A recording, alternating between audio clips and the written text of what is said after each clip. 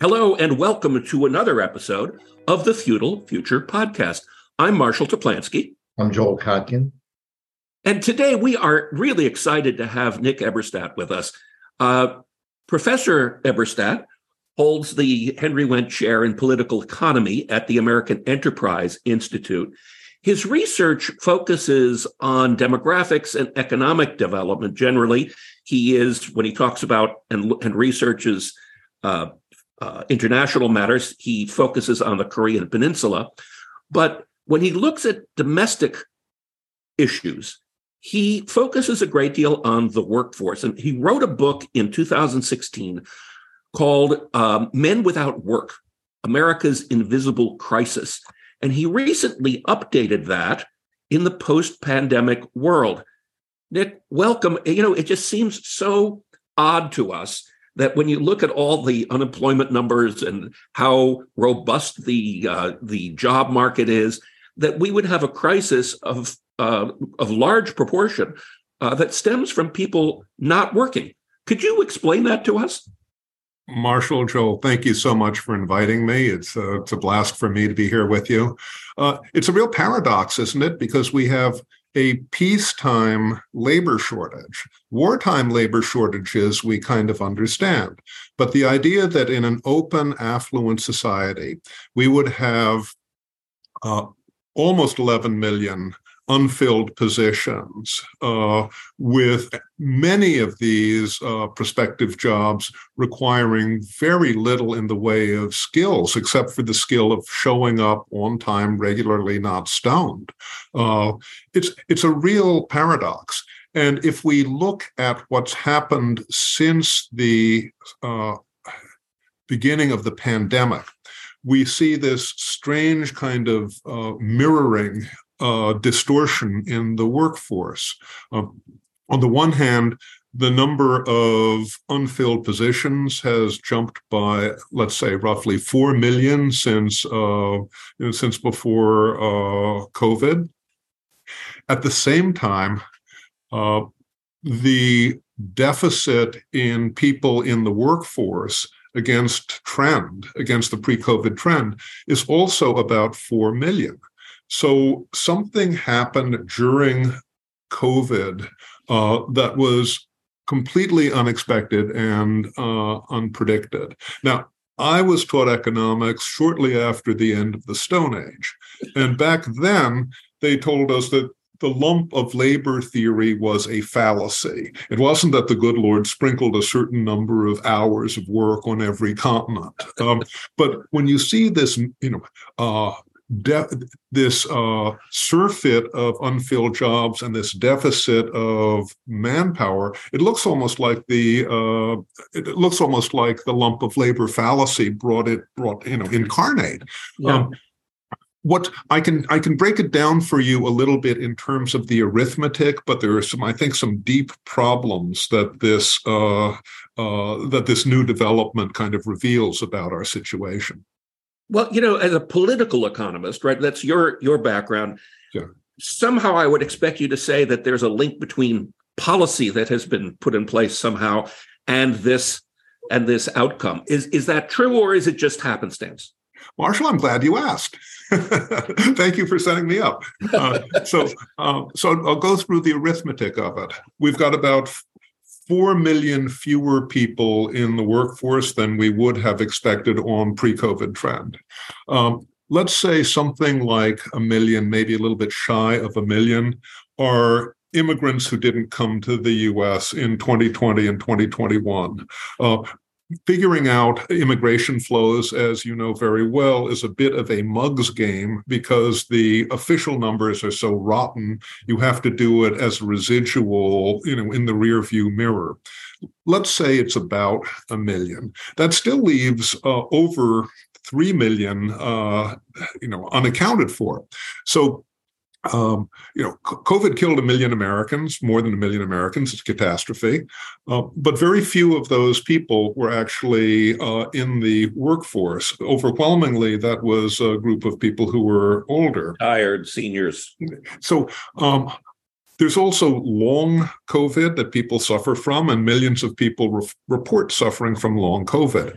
However, when you look at the Census Bureau's household pulse survey, if you ask the people who are out of the workforce and have long COVID, are you out of the workforce because of long COVID? You see the difference there? A couple of 100,000. So that's, I mean, a couple of 100,000 is a real number, but it means, but compared to 4 million, it's a rather small number. So we're talking about a couple of million people who can't be accounted for through these other explanations. And that's, I think, where we get to the policy impact. We all know that every policy has an unintended consequence. And when you have massive, heroic policies of the sort that we enacted to try to avoid a second Great Depression with the lockdown in March of 2020, you have massive, heroic scale unintended consequences.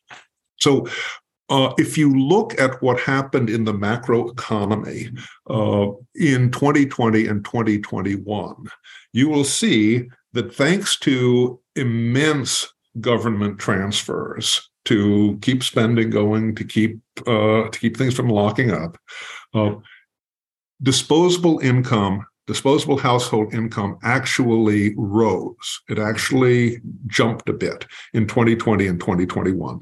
I mean, you guys may have studied history better than I have, but that's the only historical example I'm aware of where a national economic crisis actually coincided with an increase in household disposable income. And there was so much household disposable income that people didn't even spend it all. We had a doubling of personal savings rates during this period. They've gone back down now. Okay, they're actually lower than they were before COVID.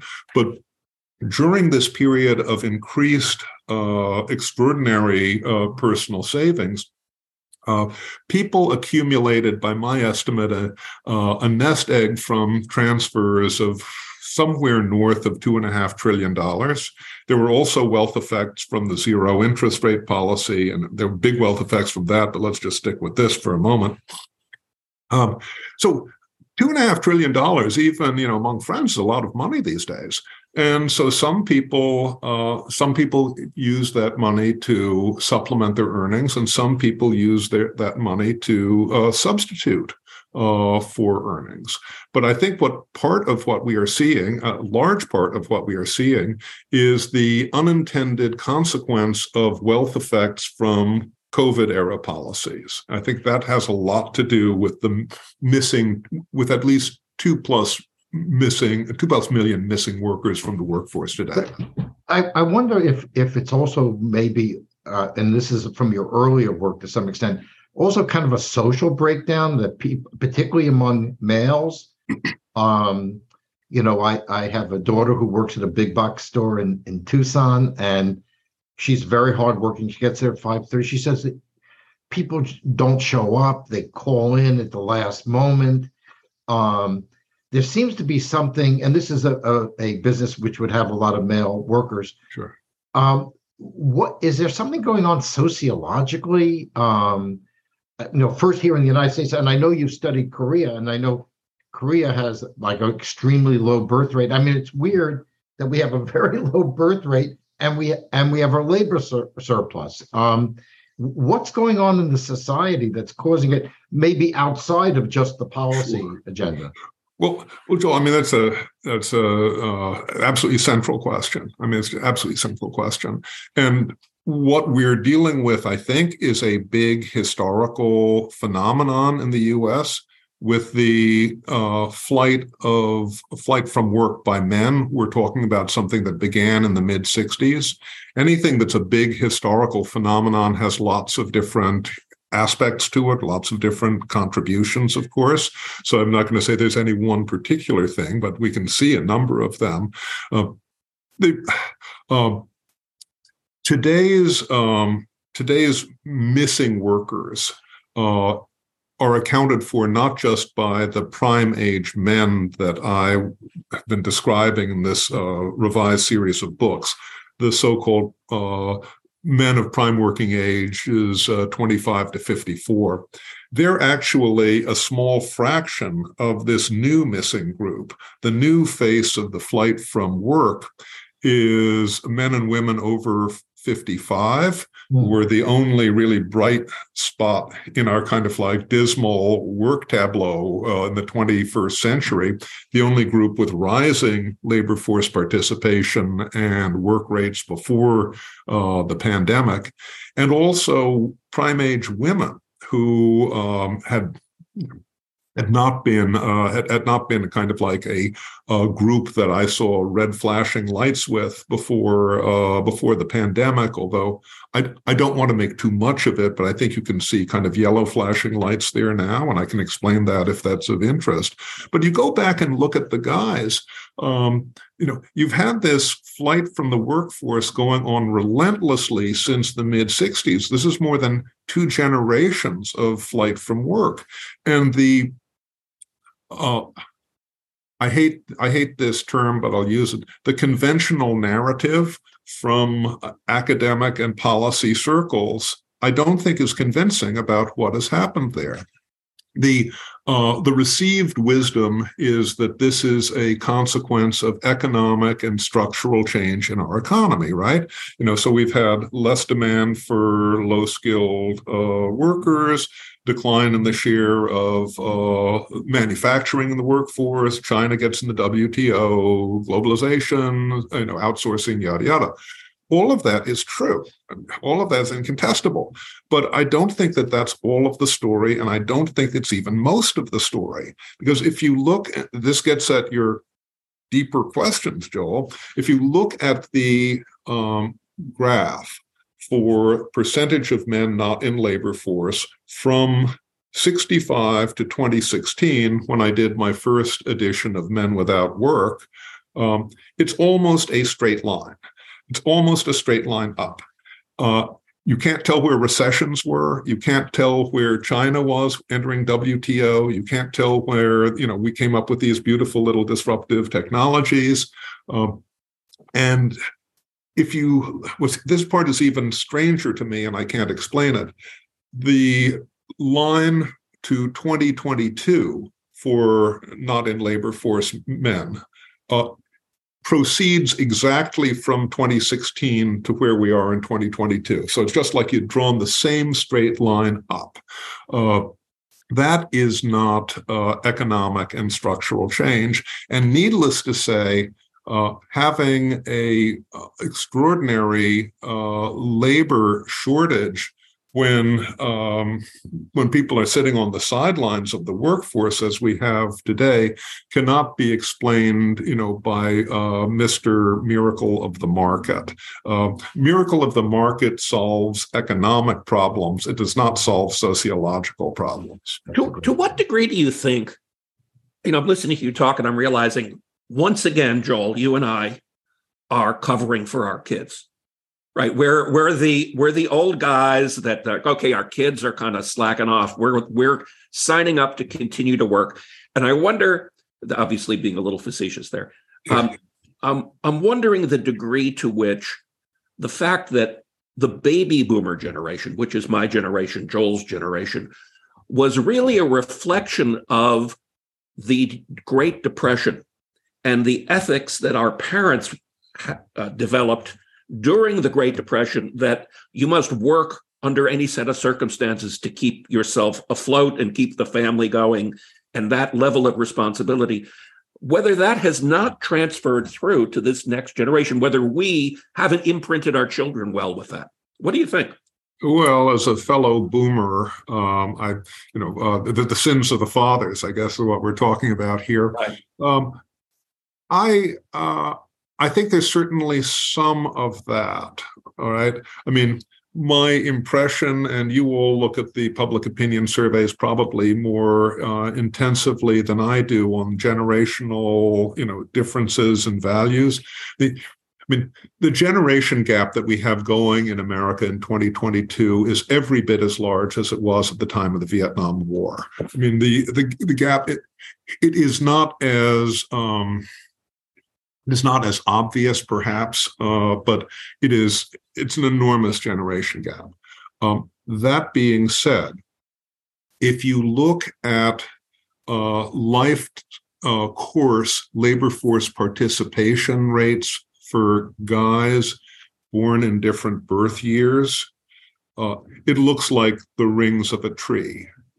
For people who were born in 1920, the percentage of guys participating in the workforce in this key age was higher than for guys born 10 years later, was higher than for guys born 10 years after that, was higher. You see where it's going. It just keeps on going down. At roughly a linear rate. Like I say, it's like looking at rings of a tree. So this has been happening throughout the post-war period, and we're kind of, I think, acutely aware of particular sorts of watersheds. But this has been a very long running drama. I'm just wondering if the same, obviously there's different situations, but you studied Korea. We've looked a lot at East Asia. Is there a similar phenomena there, or is it just simply a lack of workers? I mean, because obviously this global labor shortage, particularly in the high income countries, including China, is going to be pretty universal. So, is it different in Asia than what we see here, or? Well, in Korea is an interesting comparison, Joel, because the United States and ROK are still outliers among the affluent democracies in one particular respect. They work, quote, too much, or at least people who are employed work longer hours than you would expect, given the national levels of income, since free time is kind of like a luxury. But at this point, if you happen to be working in the United States, on average, you're working more hours than people are in Japan. So much for Asian values, right? That's not true in Korea. In ROK, the hours are even longer.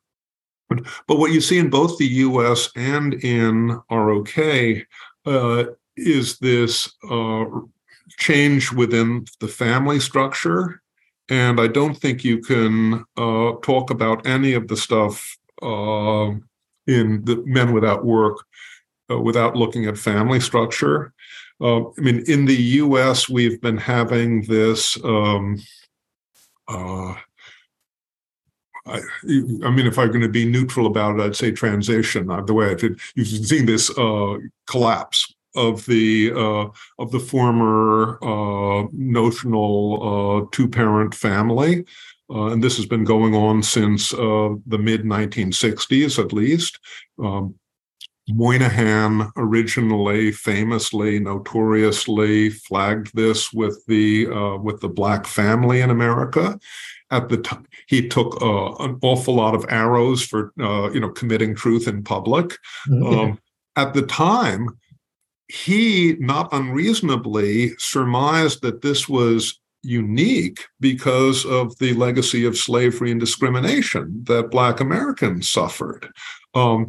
Now we know that this was more like a leading indicator than it was like an exception. So we have that particular phenomenon going on. In South Korea, it's been rather different. There has been a flight from marriage by women. And if you ask South Korean women why they're fleeing from South Korean men, they'll give you some interesting answers, but leave that aside.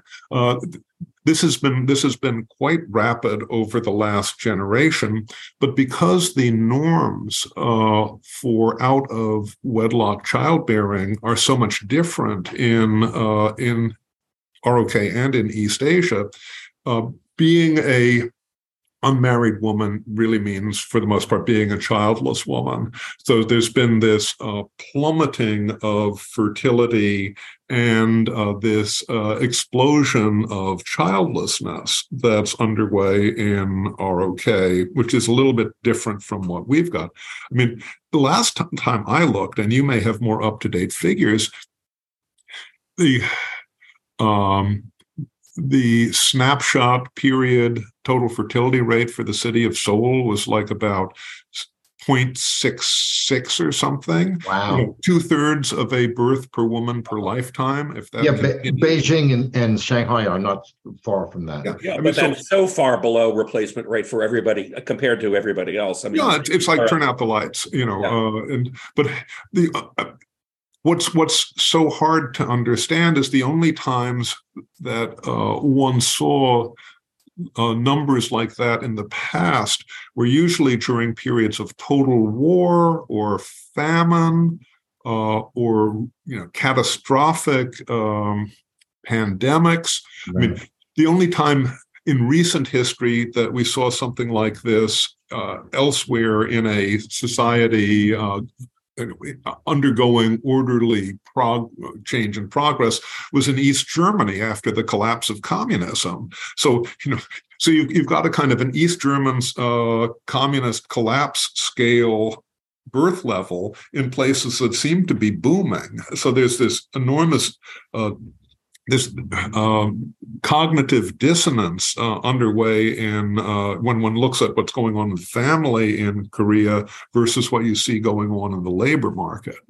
And I don't think that can last. I think you can't keep those two trends separate forever. Well, I also wonder, in the work that I've looked at, that there is a family issue. But one of the things I think that's common is that young people and their parents don't think their kids have a very good future ahead of them. And of course, then you add in, climate hysteria, and then you say the world's coming to an end. I mean, it's, to me, it's very medieval. Obviously, we're talking about the return of feudalism. So is it also a reflection of the fact that I'm not going to work really hard because it's not going to make a difference? Like, as Marshall and I know from teaching here in California, these kids know that if they stay in California, they're never going to own a house. Right. I mean, that owning a business is sort of a torture test. Well, and even beyond that, their goals for themselves are so focused around work-life balance. Yes. Overemphasizing life than work. And so, they don't even want to participate. They just want to cruise.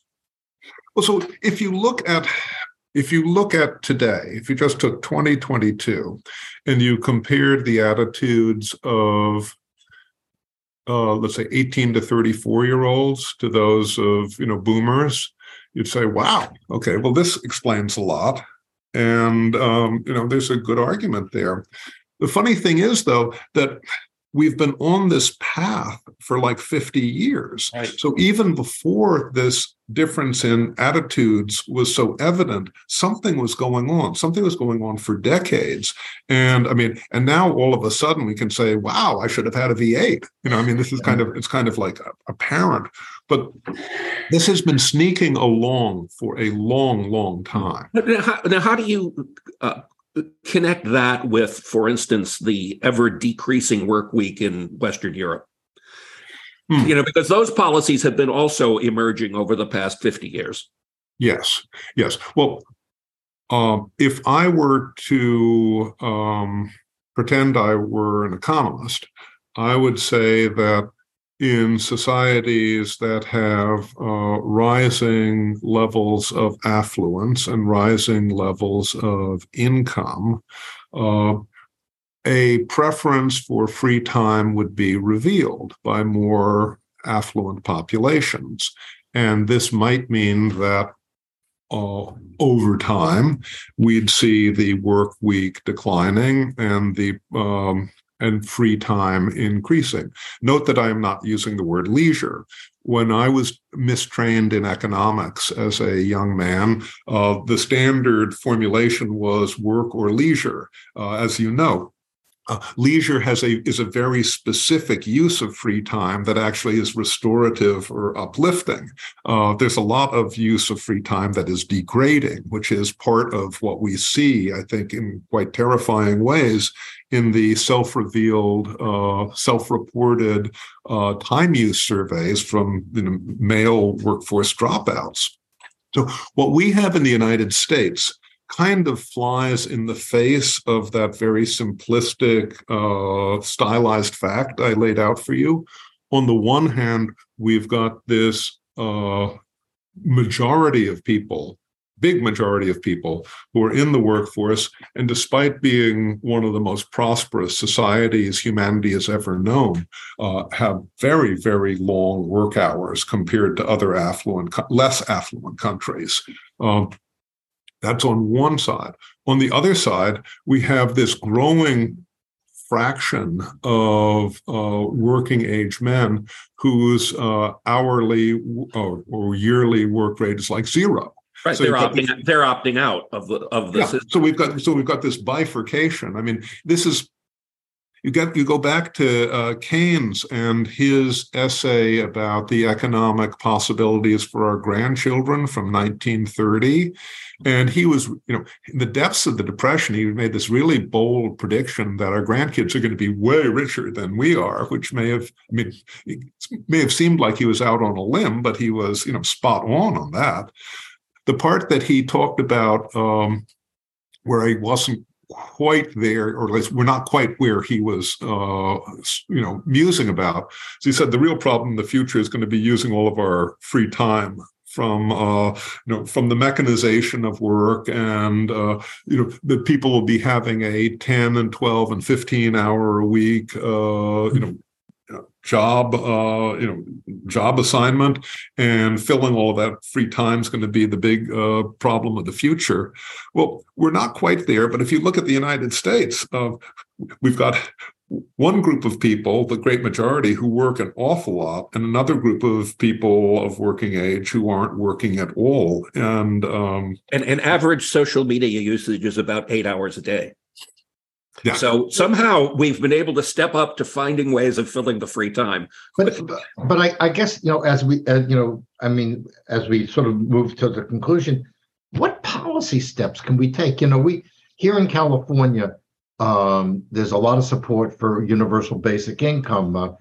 Gavin Newsom keeps sending checks. Now it's going to be fun when there's a $35 billion deficit. That will be interesting. But what policy? Because it seems to me that a large part of the policy agenda is just give the this disenchanted working class, this new proletariat, enough money to live decently, play video games, smoke pot, and watch porn videos. I mean, I don't know what to say. Ready Player One. That's right.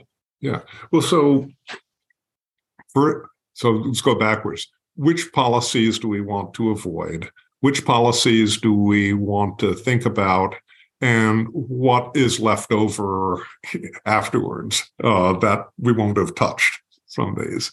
So UBI is universal basic income is about the worst possible policy that I can think of as a way to address this employment or non-working problem. And I'm not talking about the expense or the implications for debt or the implications for the macroeconomy for trying to finance UBI. If you look at time use of the men who are neither working nor looking for work nor in education and training, what they say, it's kind of horrifying. They basically say that they're not doing civil society, they're not worshiping, they're not volunteering, they're not doing charity. They got a whole lot of time, but they're not helping out that much with chores around the house or with household members. What they say they're doing, as you were intimating, is like watching a whole lot of screens for about 2,000 hours a year, kind of like this sort of full-time job. And to make it even more cheerful, in the times when the Bureau of Labor Statistics had asked before the pandemic in some of these surveys, are you taking any pain medication? About half of these guys say, yeah, I'm taking it every day. So do we really want public policy to buy more of this for us? That's what UBI is going to do. So that seems to me to be absolutely, kind of like a calamitous decision that one would bring upon one's own society. And you don't stay away from that one, please. If there are a couple of things that I think government could do or could stop doing badly that might help a bit. One is we've got this obvious skills gap in the U.S. Due to the miserable performance of too many of our K through 12s.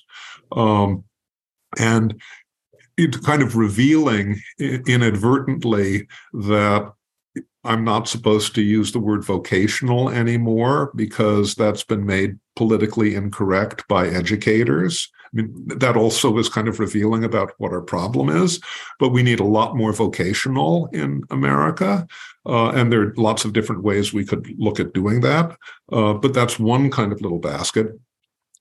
We've got this terrible problem with our archipelago of disability insurance programs in the United States. They don't talk to each other. There's nobody in Washington who can tell you exactly how many people are even receiving disability in the United States because of this dysfunction. But we know that before the pandemic, more than half of the prime age guys who were neither working nor looking for work were receiving at least one disability program payment. And about 2/3 or more were in households that were receiving at least one, maybe more. Not saying that it causes this problem, because I can't prove that, and I don't think anybody could prove that.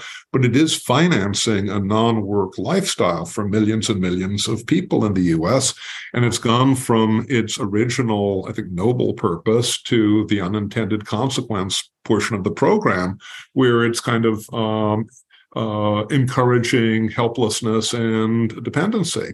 And if we could more or less turn it on its head so that we had a work first principle, which is obviously easier said than done, that would have some unintended consequences of its own, but I think they would be less pernicious than what we've got now. There's one last thing I'd mention about policy.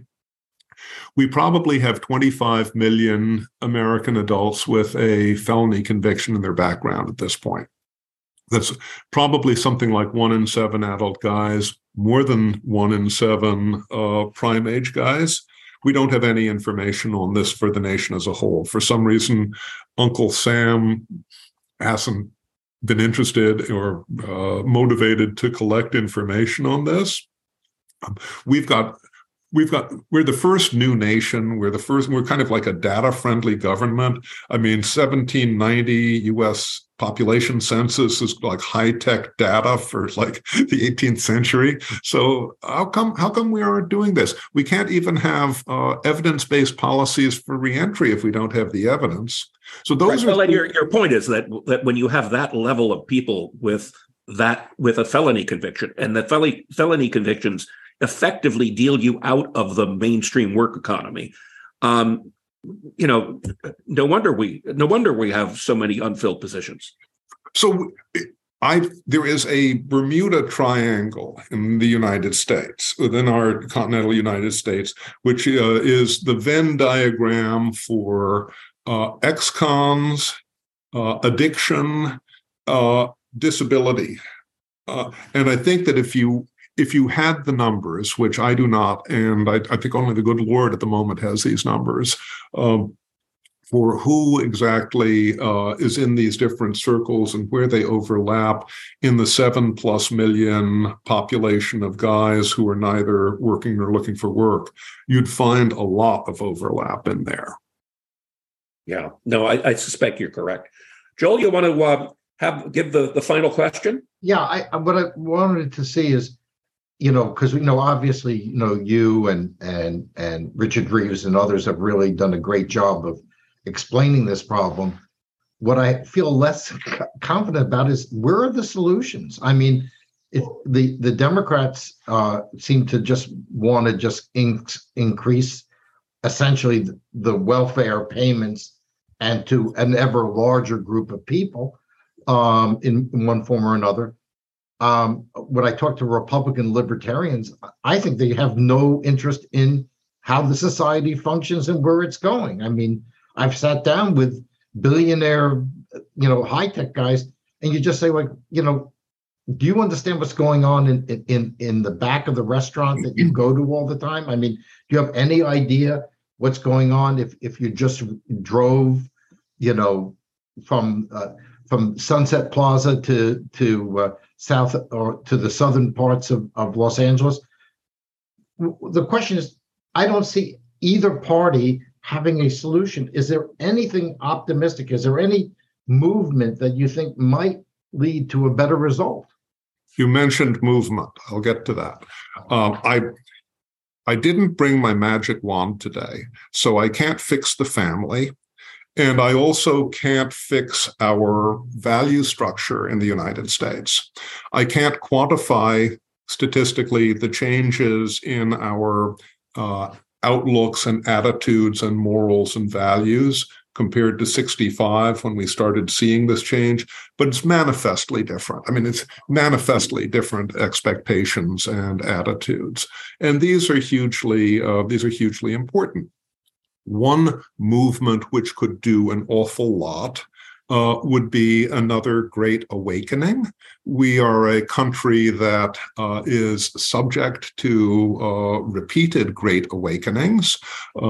We never know when they are going to come. My wife says she would settle for even a small awakening, and that would be not so bad either. Well, we got an awakening. Well, that's what we got instead, isn't it? But here's what kind of kind of ties this together as in kind of like the dilemma.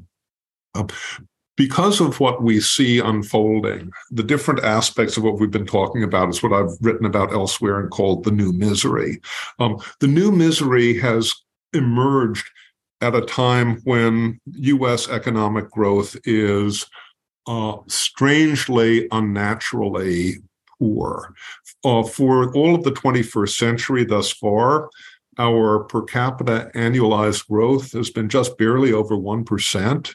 I mean, think of how much lower that is than in the post-war era, or even in the first half of the 20th century, or the second half of the 19th century. Part of what the new misery is partly a response to this much slower growth rate, but it's also contributing to this much slower growth rate. And the way I think there are a lot of tech questions about that, which would take us into a whole other discussion with your friends.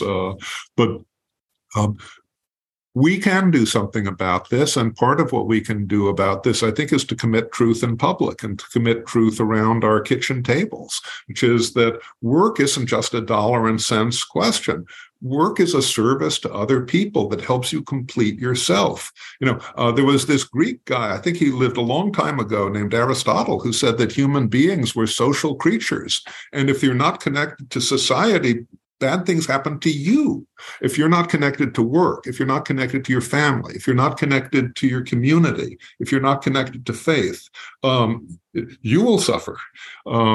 And bringing that basic truth, which is obviously a very value-laden truth, back into circulation and not being afraid to talk about it, I think could have not necessarily immediate, but very powerful and very enduring value.